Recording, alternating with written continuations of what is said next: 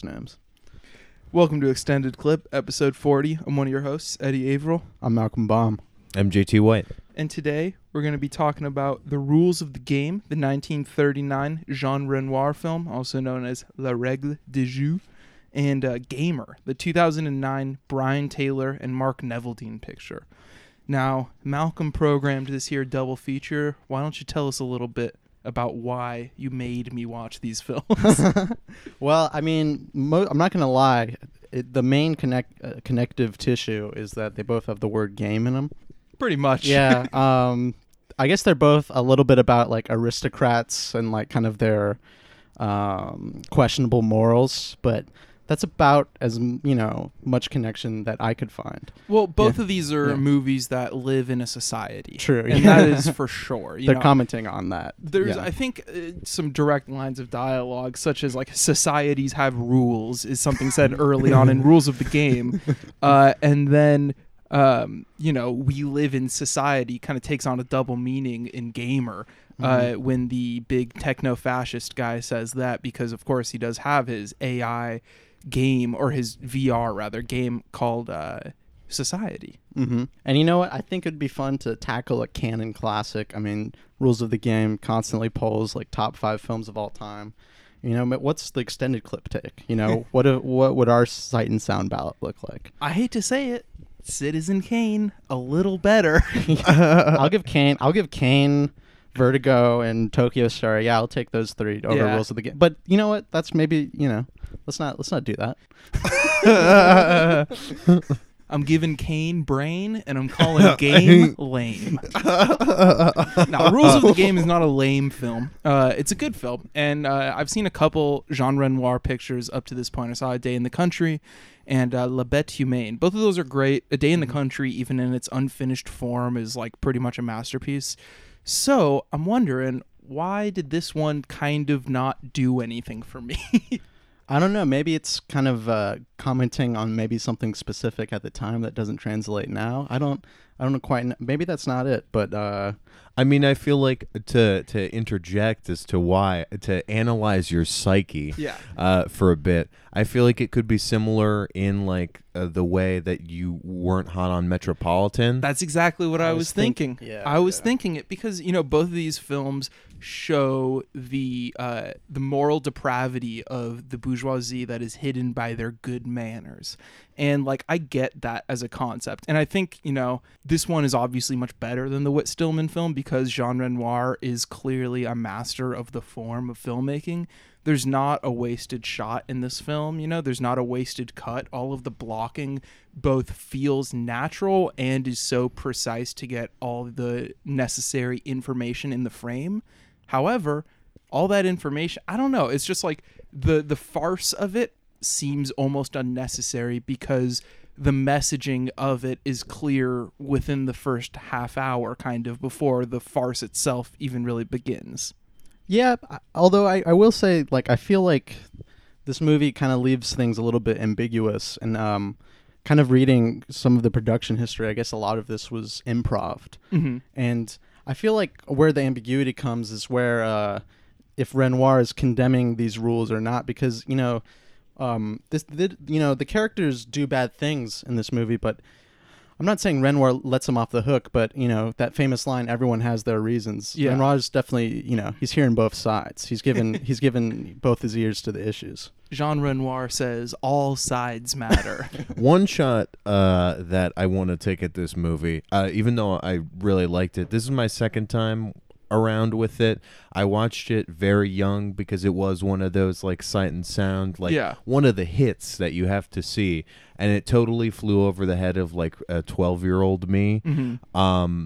But I don't like that at the end of this, Renoir cuts himself off a piece of the pussy pie. He gets like, he's ultimate. I mean, obviously there's some things that get in the way of that, but like he gets off pretty good in this. Yeah, Octave. And I gotta say, though, Renoir's portrayal of that character, Octave, it's a pretty great performance. No, absolutely. It's fantastic. Getting stuck in the bear suit is like really funny. That was my favorite scene of the movie, but the thing is, it comes after, they're putting on a show for the audience. It is just like, I get, the meaning of getting into costumes and doing a little farcical song and dance during your farce movie to, represent the masks and costumes that the fronts that these people put up every day to conform by the rules of this upper class or upper crust society. It's just kind of lost on me on a pure enjoyment level, which it comes and goes, though, because, as I said, Renoir is a clear master. So there's, 20-minute chunks of the film where I'm completely taken with just the way that he frames characters. And then his, the camera isn't moving all of the time, but the camera movements are so fluid and so... I don't know, they build momentum within these scenes in a way that the actual text doesn't. For me, at least. Yeah, I think with the rules that these people follow, I think Renoir, he shows ultimately kind of leads to some situations that are artificial, kind of like at the end of the movie with Christine going back to there's so many people in this movie. That's one complaint I have. Too hard to cut it down. Track of. Well, I think that's one of my big enjoyments of this movie is kind of like the sprawling nature of it and all these different characters and how they interact with each other and how the servant class interacts with the rich one and how it weaves and Well, I mean, speaking of the servants and rich characters being woven together, we should just say kind of what the premise of the film is. So a group of aristocrats gather for a weekend at one of their rich friends' mansion. And the thing that Renoir does is he depicts this equally through showing both these rich people and the people that work at this mansion. And, a recipe for success. No, because it makes sense. It's like everything that this movie is doing is checking a box that means it's good for me in my head. Like I can intellectualize every decision that Renoir is making in, the shape that this film takes narratively. I get it, and I got to make sure that you people listening know I do get this movie. It's not going over my head. I get it. Yeah, I like when the bourgeoisie, I think there's a lot of nuance in the critique because you get to see moments where the bourgeoisie is clearly aware of when they're employing the rules and when they aren't. Like Andre and Robert, they're all sort of aware of the sucking and fucking that's going on behind the scenes.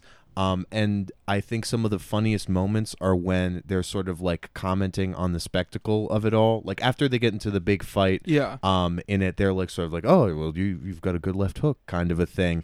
And I think there's a lot of depth there because the characters have, it's not just oh, these bourgeois fucks are unaware of what's going on.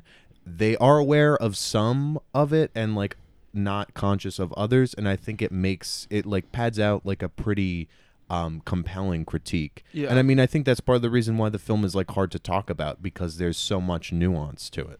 I mean, what part of the critique is one character is studying what she calls pre-Columbian art, and by that they mean Native American, and it's just these small differences like that where they their ideas about the world are about as closed off as their ideas about just the other people in their society who aren't, them, who aren't aristocrats. And the class line that divides, half the characters in this film is so thickly drawn, obviously. And the point of the film, I guess you could say, I don't want to say the point of the film, but,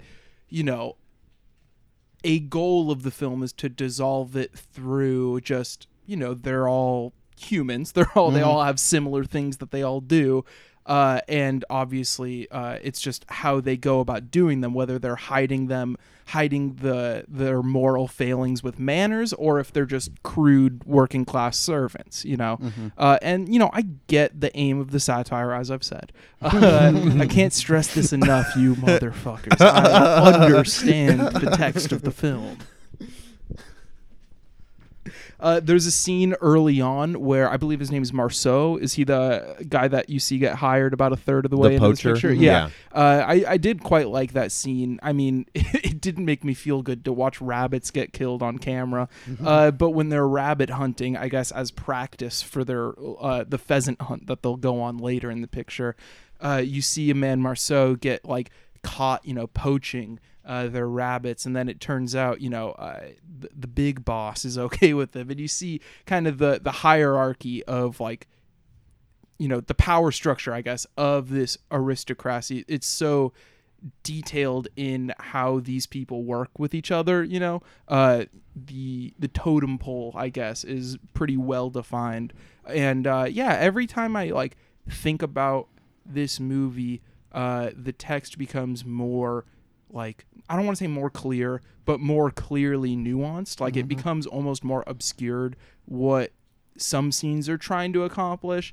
And yeah, I gotta give it up to Renoir, even though I didn't love this movie, because clearly he's doing something. Yeah, and I think this falls, I mean, I'm not a Renoir expert, but the tone of this movie does remind me of another satire of his, Baudu is Saved from Drowning, which is a little bit more aggressive in its class critique of the, bourgeoisie or whatever. And this tone could be, a little bit off-putting, and it's kind of similar to, your umbrage with Metropolitan. There's a lot of, you have to hear a lot of people, talk about like they know things and stuff like that. And I think what stands out to me is like the particular racism in this film. There's always there's scenes of like 4 different types of racism, which is pretty funny. Most notably to me was I forgot which 2 characters are saying this to each other, but they're both agreeing that the Muslims know how to treat women. Like that's the right way. That's almost like that's a right-wing take you see lurking around now. I mean, to speak to a point you mentioned earlier about you weren't sure about the necessity of the farce in the middle and towards the end of it. I feel like that really like hits home the point of the ending for me, and part of why I really like it is that like it's absurd and we all get like a laugh and whatnot, but they all like these rich fucks like sort of get off pretty scot-free for their like portion of it. And I think like it wouldn't work as well for me if there wasn't that sort of moral reckoning then at the end, where it's like, yeah, like someone dies, like I mean, I don't want to say the most likable character, but the guy who's introduced in the beginning as a hero just for like doing a good deed, not a good deed, but doing something kind of impressive, doing something fucking flying cool. a fucking plane. He's a cool aviator guy. I'm sure any of us could have done that. Oh yeah, I mean by now our technology, Yeah, and like he gets killed because he doesn't play by the rules. He's he's outspoken for his love when he should just be keeping it under the table, just be scuzzy like everyone else. Keep it on the DL and the DMs. Why don't you just lie like everyone else? That's kind of the rules that they're playing by. Which is it's kind of funny, and you see these characters try to momentarily break the rules or just grasp onto something that they know almost from the jump is gonna fall through their hands. Yeah. So the film does take place on the eve of World War II, and that's another thing where it's like, it's kind of just adding more meaning if you're buying into it, and if you're not, it's just kind of there. Like on the eve of the world being partially destroyed by bad guys. Damn, this is the best retelling of World War II. We see some pretty bad people. Yeah.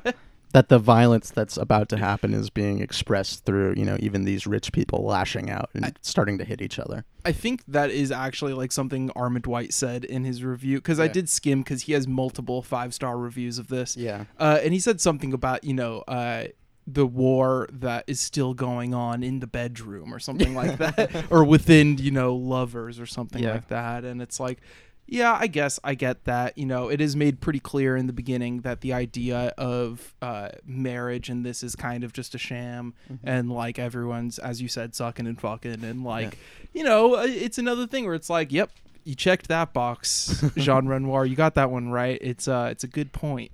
but is it a good movie? Damn. Yes, it is. It's a good movie. It's a cuck screwball. Yeah. Also, I feel like also it's just the expectations were just too much. Like, obviously, no film is going to hit that way. Like Citizen Kane, the first time I watched it, I was like, yeah, it's good. But and then I see more Wells films. I'm like, oh, now I get it a little more. And, or Tokyo Story, the first time I was like, well, it's not a best ever. And then, it turns out, obviously, Ozu is like the god. But this one, I don't know, even having seen some Renoir and like having my expectations lowered from like, it's not going to be the best movie ever, like Sight and Sound or whatever says it is.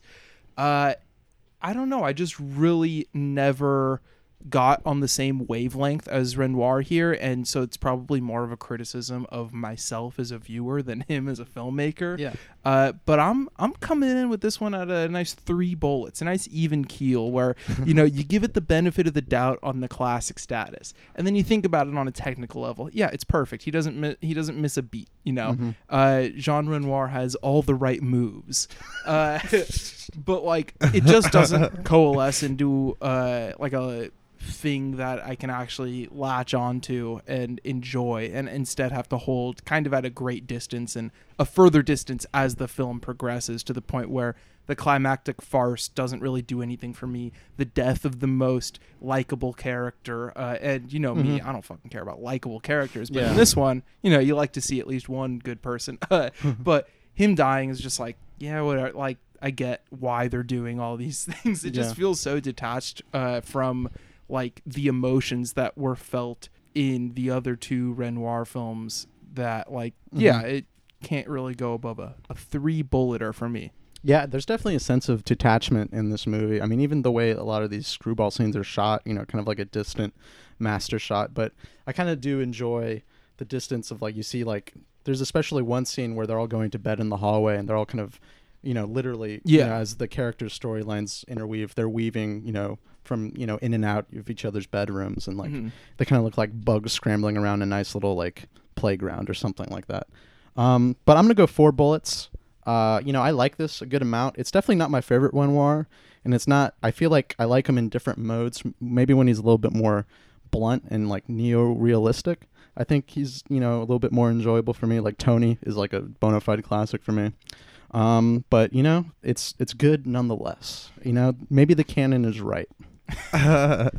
Look, I'm very adamant that this is a dumb guy podcast. Not to speak, you all are very smart gentlemen.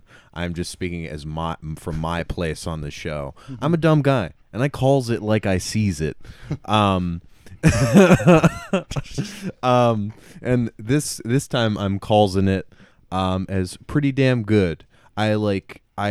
Renoir is still like a pretty big gap for me, but this really made me want to check out a lot more.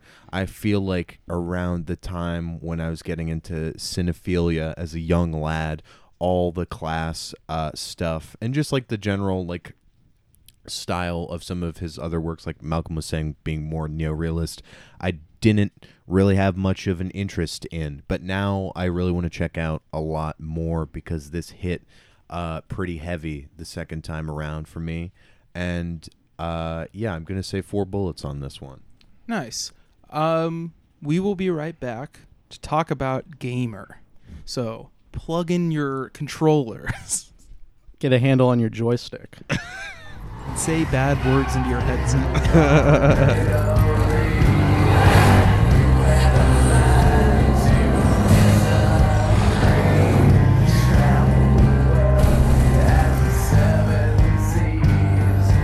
Welcome back to Extended Clip. Before we get into the Neville Dean and Taylor joint, any other recent viewings you want to catch us up on? Yeah, this is a new segment, until I stop paying for this, which I might after this month. It's been pretty rough, the movies I've seen so far, but welcome to the A-list, everyone. AMC A-list. I saw The Invisible Man at the AMC Santa Monica 7.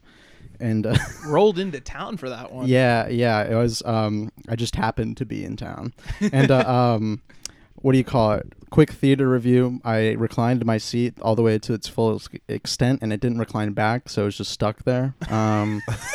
there was a guy snoring behind me the whole time during the movie. Started snoring when the trailer started, and there's like 20. I showed up on time. There's 22 minutes of trailers. Jesus Trailers Christ. are What so the fuck? fucking long. Each trailer, I was like, when's this gonna end? The Invisible Man, not a good movie. You know, the critics are wrong again. Who knew? It's so fucking boring. Every review I read of this, I still don't know what people like about it. It's one of those movies. Damn. And I wanted to like this movie. I liked Leigh Whannell's last effort, Upgrade, which was like a nice, low rent cyberpunk kind of sleazy thriller. And I kind of liked kind of how it was kind of dumb. It was kind of dumb, and it didn't try to say too much, and it was just a nice, good, competent, fun time. And this one, it's heavily metaphorical. It's about the effects of gaslighting, and it's just it just doesn't do much for me. So yeah, Invisible Man, not a fan. What about you, JT? Yeah, I know. After my picks last week, people were just rampantly complaining to me. Will you get off this politics BS? Like, what the fuck do you think you are? Rush Limbaugh? Just chomping, just yapping, flapping my damn gums about fucking politics. Well, I'm here again to talk about more politics. What are you, Trevor Noah? Yes, in the sense that I am not very funny. Yeah, I watched You Got to Move. It's a 1985 documentary about different communities in the southern United States, getting involved in different like grassroots movements and reflecting on like sort of activism in the 60s. It was a rare find on TCM. I see there are 5 reviews on Letterboxd. Damn. And 58 members have seen it. So with those, I'm all like, when TCM ups the obscure shit, I'm always curious to peep it, especially if it tickles my interest, just like this one.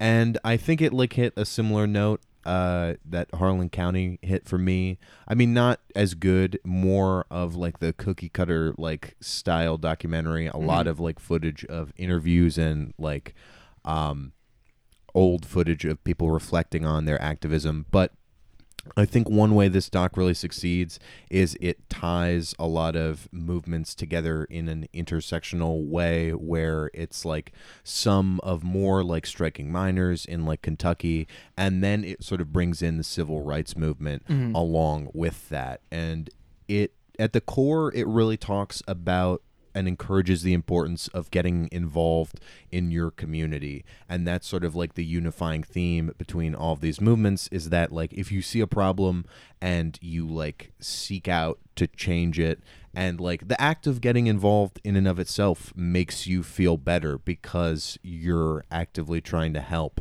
And I think trying to spread that message of like community organizing is really important.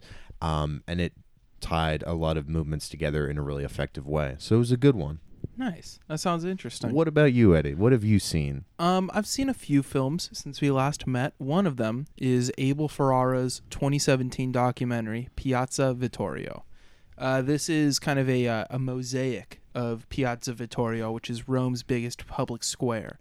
And it's kind of like a documentary we talked about on, I feel like maybe on our Best of the Decade episode, in Jackson Heights. Maybe not, though. Maybe I just mentioned it on the pod. Maybe I didn't even mention it on the pod. But if you know me, you know In Jackson Heights, it's a classic.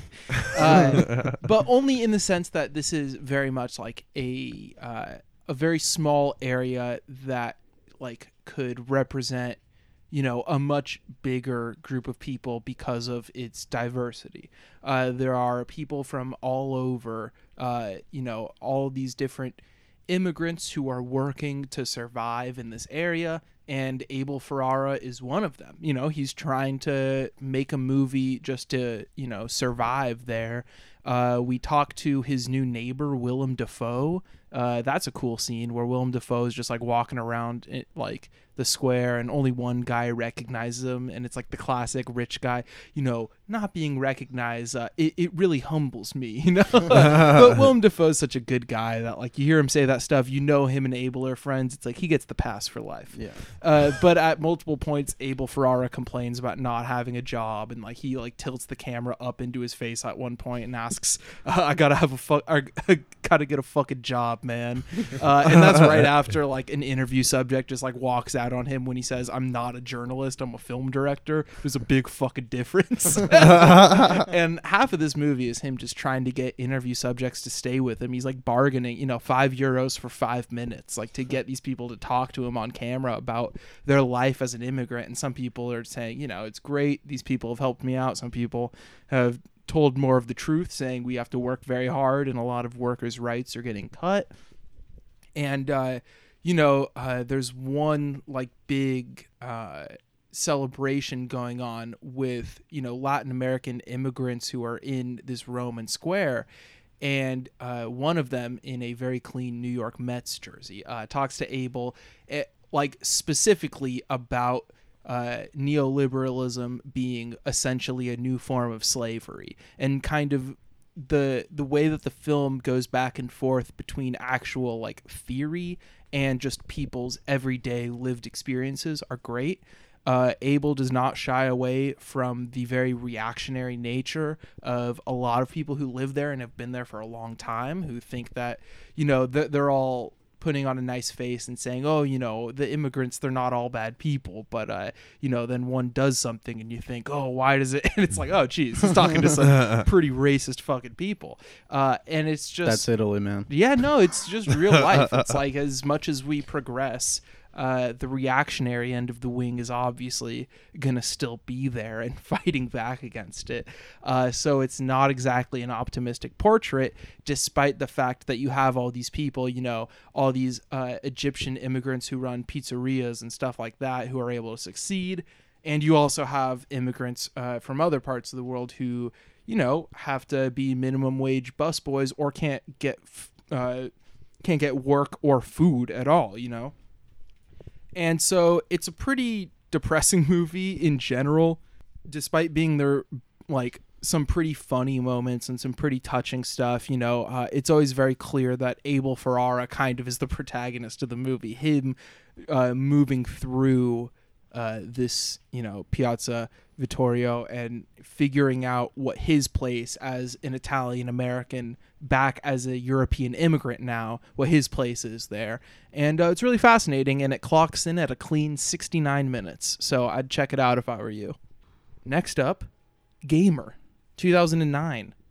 Neveldine and Taylor. This is my first Neveldine and Taylor joint.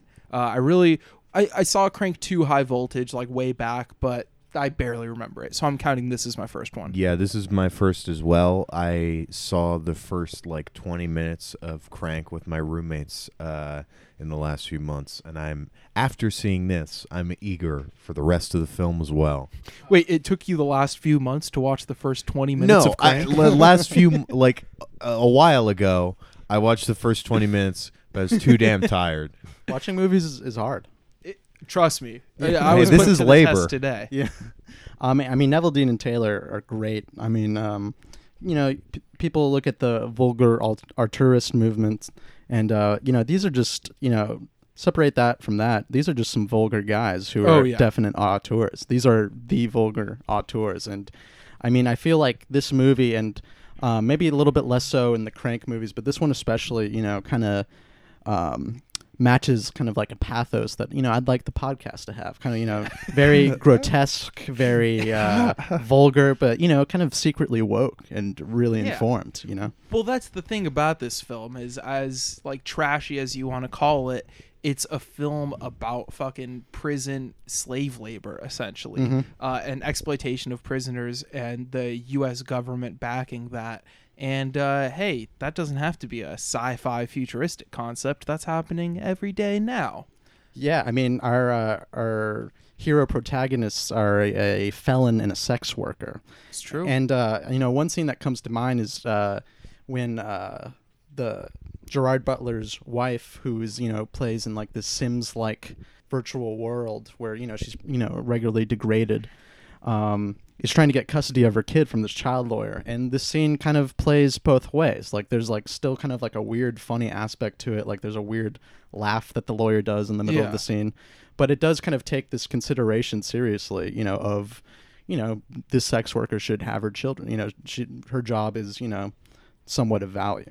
Yeah, I think that one bureaucratic worker that she sees for that case is like a good encapsulation of where this film sees America going politically, which is very, very reactionary, very far to the right, which, look, it's a bleak outlook, but it's a pretty realistic one, to be fair. Yeah, I mean, Malcolm and I were talking before we started recording about where the fuck was I? Taking a whiz. Oh, okay.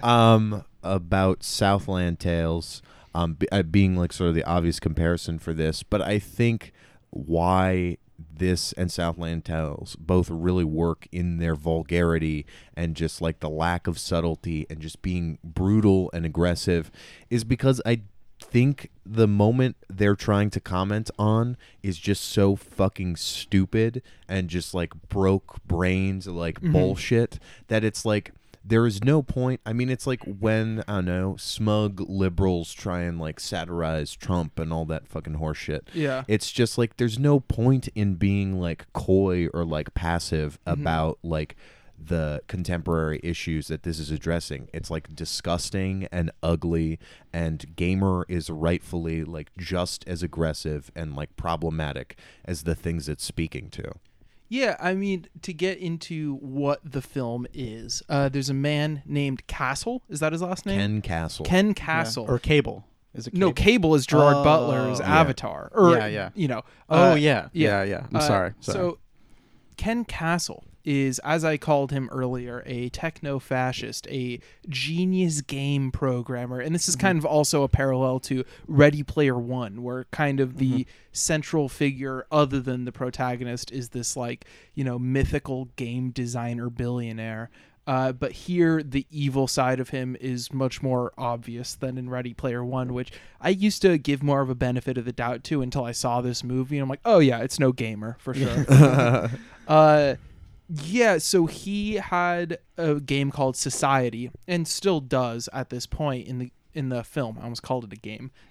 We can call this a game. Yeah. So at the point of history in this game, Society has been like one of the most popular things there is, and it's basically a Sims-like game where you control an avatar, but this avatar is acted out by a real human, and you just have all of these different camera angles on them, and you never see the cameras when you're watching these people play, but then you see the actual player, who, in this case, the man who controls Gerard Butler's wife's character, is, your typical gamer caricature. He's like a big fat guy who's immobile and is like really horny and just like gross and sweaty and stuff. And he has like 9 monitors that all have different angles on his character. And so this game, if you didn't think it was bad enough, where all of these, humans are forced to have sex with each other because the horny humans controlling their avatars feel like it, it came out with a new game called Slayers, where it's basically a shoot 'em up where the avatars, just like in Society, are real people, but these real people are death row inmates. So the people who watch the game, because also the esports broadcasts of Slayers is about as big as the World Cup in this film. It shows all over the world. Everyone is tuned into this. These are death row inmates. So what the film is posing, morally, is that or the people in this film morally believe they kind of have it coming and they deserve it. And that's why they're allowed to be, exploited to their death on television. Oh yeah. And if the death row inmates do 30 battles, they're released from prison. Yeah. Mm-hmm. But, maybe similar to, a little game called Life. these guys can't win. You can't win this game. Yeah. Ultimately, there's the system will be rigged against you. They'll insert a Terry Crews figure Yeah. to kick your ass. Yeah, and you really can't trust the system for what it's worth at all, and that's a very powerful message that Gamer has, is that there's complete distrust in the system is just being sane. Oh yeah, and much like real life, the Slayer and the system in Gamer are just controlled by like just the most passive, shitty rich kids. Yeah. Like Cable is controlled by Simon, I think his name is, and the intro to his character is so fucking amazing. funny, where he's just like, there are like women trying to like flirt with him and like E-hos. show their tits, Yeah. and he's just like flipping through and is just like through different programs like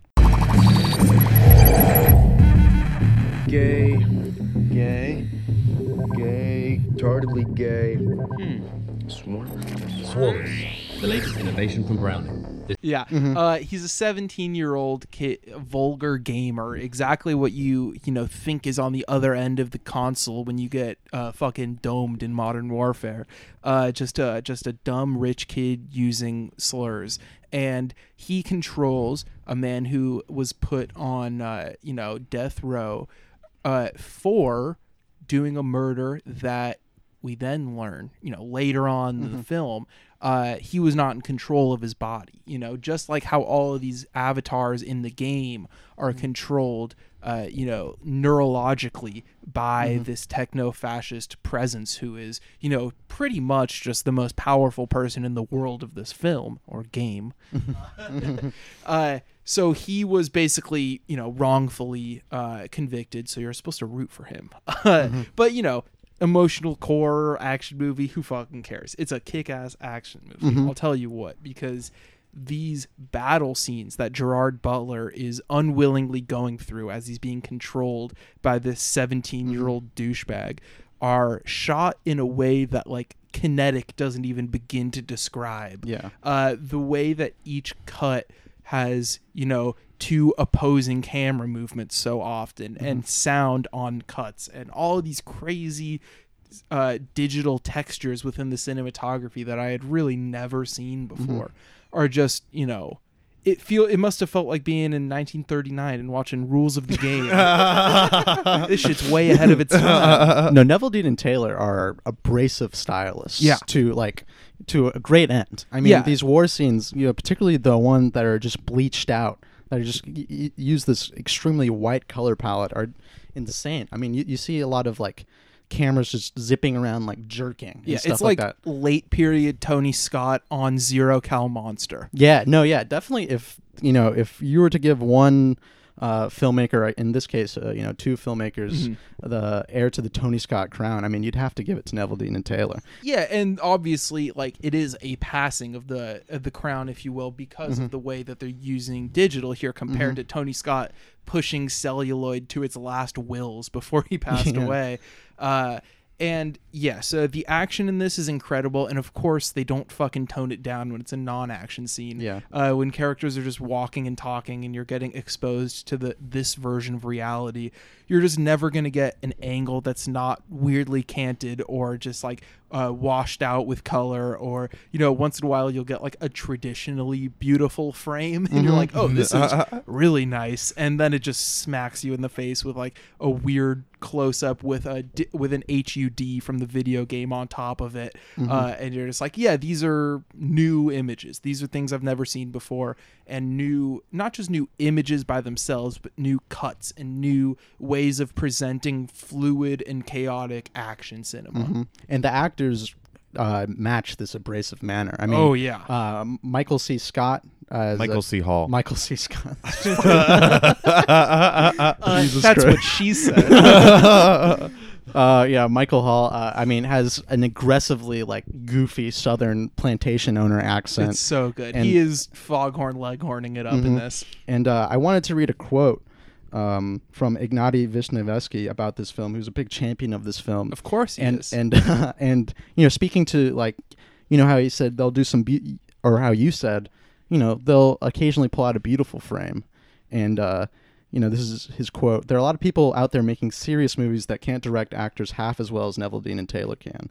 And people who try artful that couldn't pull off all the chiaroscuro of the mansion scene, which puts more or less everyone who's cited Jacques Tourneur as an influence to shame. Damn. And it's real. Like, real. that is not a pull. Like, when Gerard Butler is walking into that mansion and he's completely a shadow, and you have that white wall behind him when he's on that little like, not banister, that little walkway, and it's split vertically into 2 levels with Michael C. Hall and his dancer/fighters next to him. That is one of the most beautiful looking pieces of complete fucking nonsense I've ever seen. It just adds like a level of intensity and like it's the extreme nature of the film. Yeah. Like the final like sort of battle between Hall and Butler is on like a basketball court. Yeah, for really so no good. reason. It's fantastic. Yeah. It's quite dreamlike, actually, that last confrontation, in the sense that the way that the scenery changes with just like a turn of the camera, or in the case of the basketball, they're walking through what looks just like cosmos basically, and then you see what looks like it would be a doorway, just this rectangular sliver into a basketball court, and one of them walks and then it cuts and you're in the basketball court set, and the moving of locations in this is very, very strange, like not a normal dream, and not the way that someone like Lynch, or throwing it back to the dusty stuff Buñuel would do, like dream realism. This is just like, it's a nightmare, and it's a video game, and I guess that's what I want movies to be now, is nightmare video games. Yeah, and like the way this movie could revel in its nastiness time is nightmarish. I mean, talking about the society game and, the sadistic gamers who control the players. There's a crazy scene where you just see 2, fucking lazy gamers just ram 2 women into each other until like they bleed. And this extends to even in the real world too. I mean, the club scene comes to mind where everyone's just eating bugs. And it's awesome. Like, it's just and this movie's good because it has a club scene and a rave scene. Oh my god, yeah. I want to live in the rave from Gamer. And another location that I do not want to live in, Jesus Christ, the beginning of this film, not the very beginning, but early on, you see the prison that these guys stay in, the exterior shots, because usually when you see Gerard Butler and gang, when they're not in one of their levels, one of their action levels, they're basically just in this like convoy van on the way to it.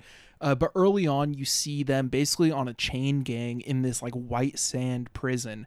And the way that Neville Dean and Taylor are able to use the space to like dwarf the characters within this giant, empty, dead space of a desert is astonishing, and it really gives into like giving an actual emotional core to Gerard Butler's struggle in this movie, in what feels like it would be the actual most detached movie ever. There is still a very human core to it, and that struggle with the human core versus the basically digital detachment of it is probably the most fascinating thing about it. Yeah, I mean, for a movie that's so style heavy, banks in on its style, there is a humanism to the concept of realizing that the video game characters you control are actual people, and kind of how Simon has to reckon with that is, very impressive. And I mean, I don't even know what exactly it is trying to say in terms of like video gaming. Yeah. But it's like, it just, yeah. Didn't finish. Yeah. Cut the yeah or something. I feel like the style plays into the humanism because it's just like so abrasive and aggressive. You're getting so many flashes of just like disgusting imagery of like, especially when they're in the battle there, and you'll just like have one moment where they'll like zoom in like hyper on a corpse. Yeah. And it's just I don't know.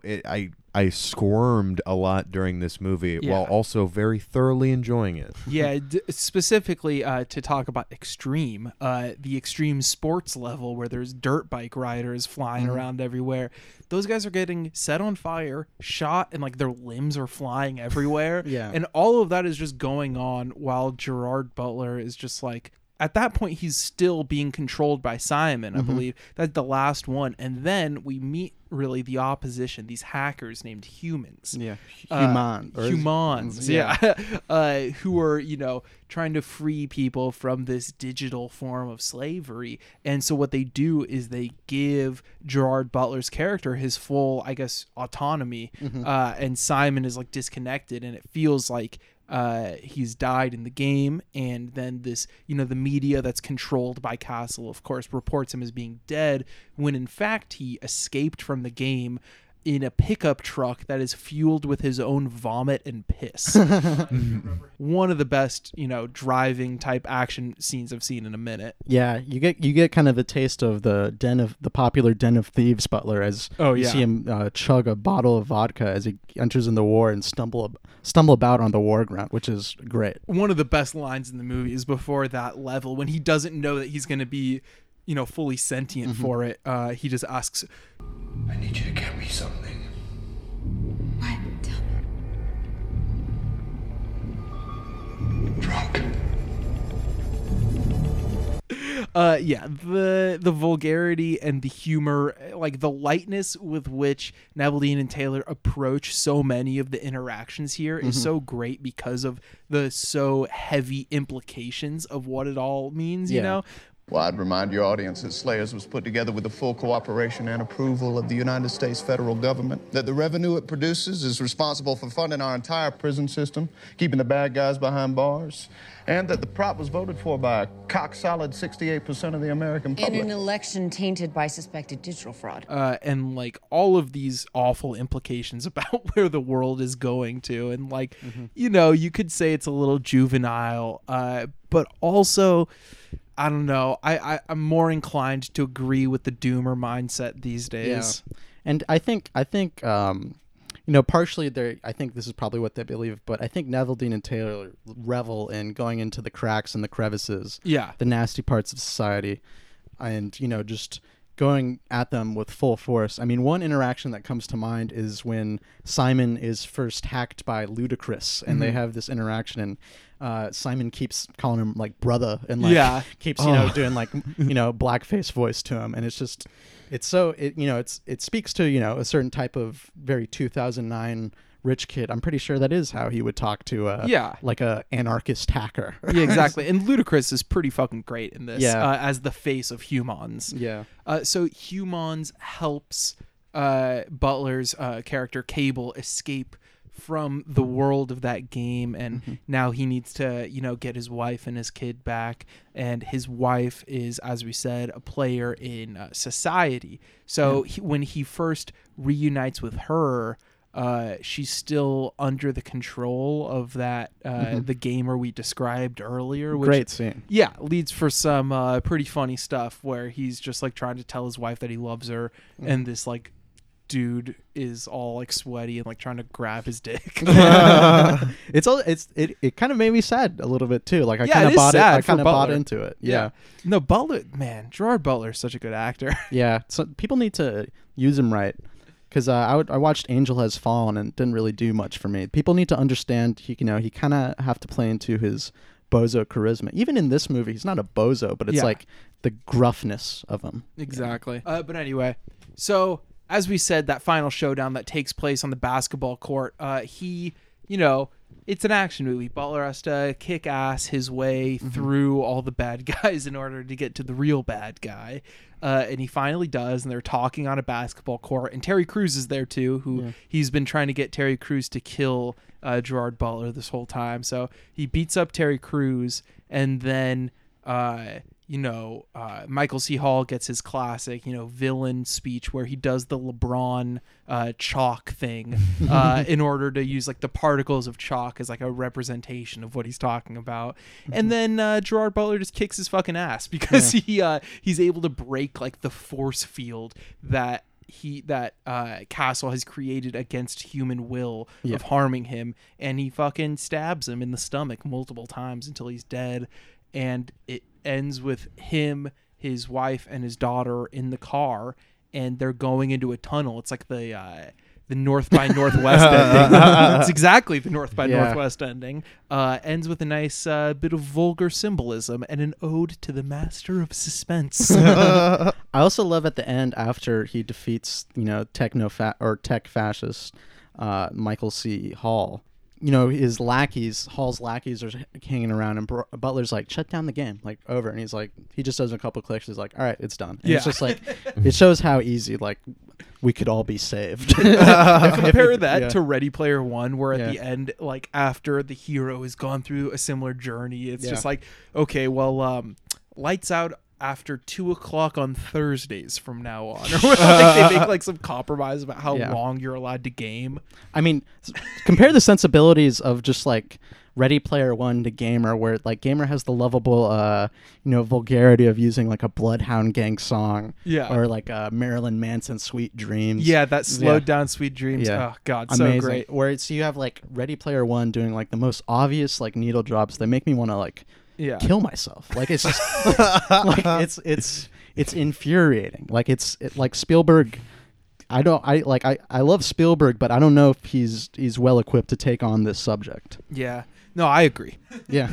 I'm gonna give this one 4 bullets. I think it's a legit like great movie. Mm-hmm. I really want to see more Neville Dean and Taylor. I think the push and pull, as we said, between like the digital detachment that's also there in the text and the emotional core of the film, and just the absolutely, killer action that builds momentum through each set piece, is exactly what I want out of a movie like this. And it's at 95 minutes, but it also has 9 minutes of credits, so it's 86 minutes. So put that in your DVD player and smoke it. Yeah, I'm gonna give this one 4 bullets too. I mean, Neville Dean and Taylor really fit my sensibilities. I mean, they're legitimately creating, their own cinematic language, which is, whenever I see that, like it's, instant admiration.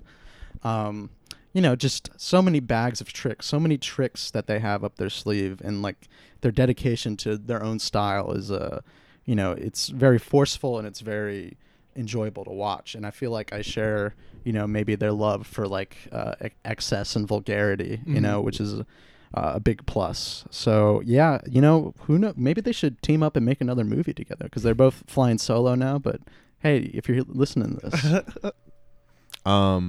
with the best basketball court scene I've seen since Local Legends, I'm gonna hit this also with 4 bullets. Damn, dude, we're hitting up the Sixth Sense. Yes, nice. Indeed. And to return to speaking about dumb guy stuff, I feel like this movie is, I mean, at surface level, you could do a very poor reading of this as juvenile and stupid, but it's unabashed earnestness to embrace dumb guy culture and to be vulgar and in the dirt and like messy and problematic. I think you evoke a lot more truth and knowledge than some of these fucking pretentious snobs. This is 4 bullets for me, but I'm gonna say that I like this more than Rules of the Game. Yeah, I mean, me too, probably. I had a better time watching it. I just want us to come out with that take. Yeah, I'm glad I gamer pilled you guys. Gamer pilled. Which is just red pill. Yeah. Take the red pill. Choose gaming.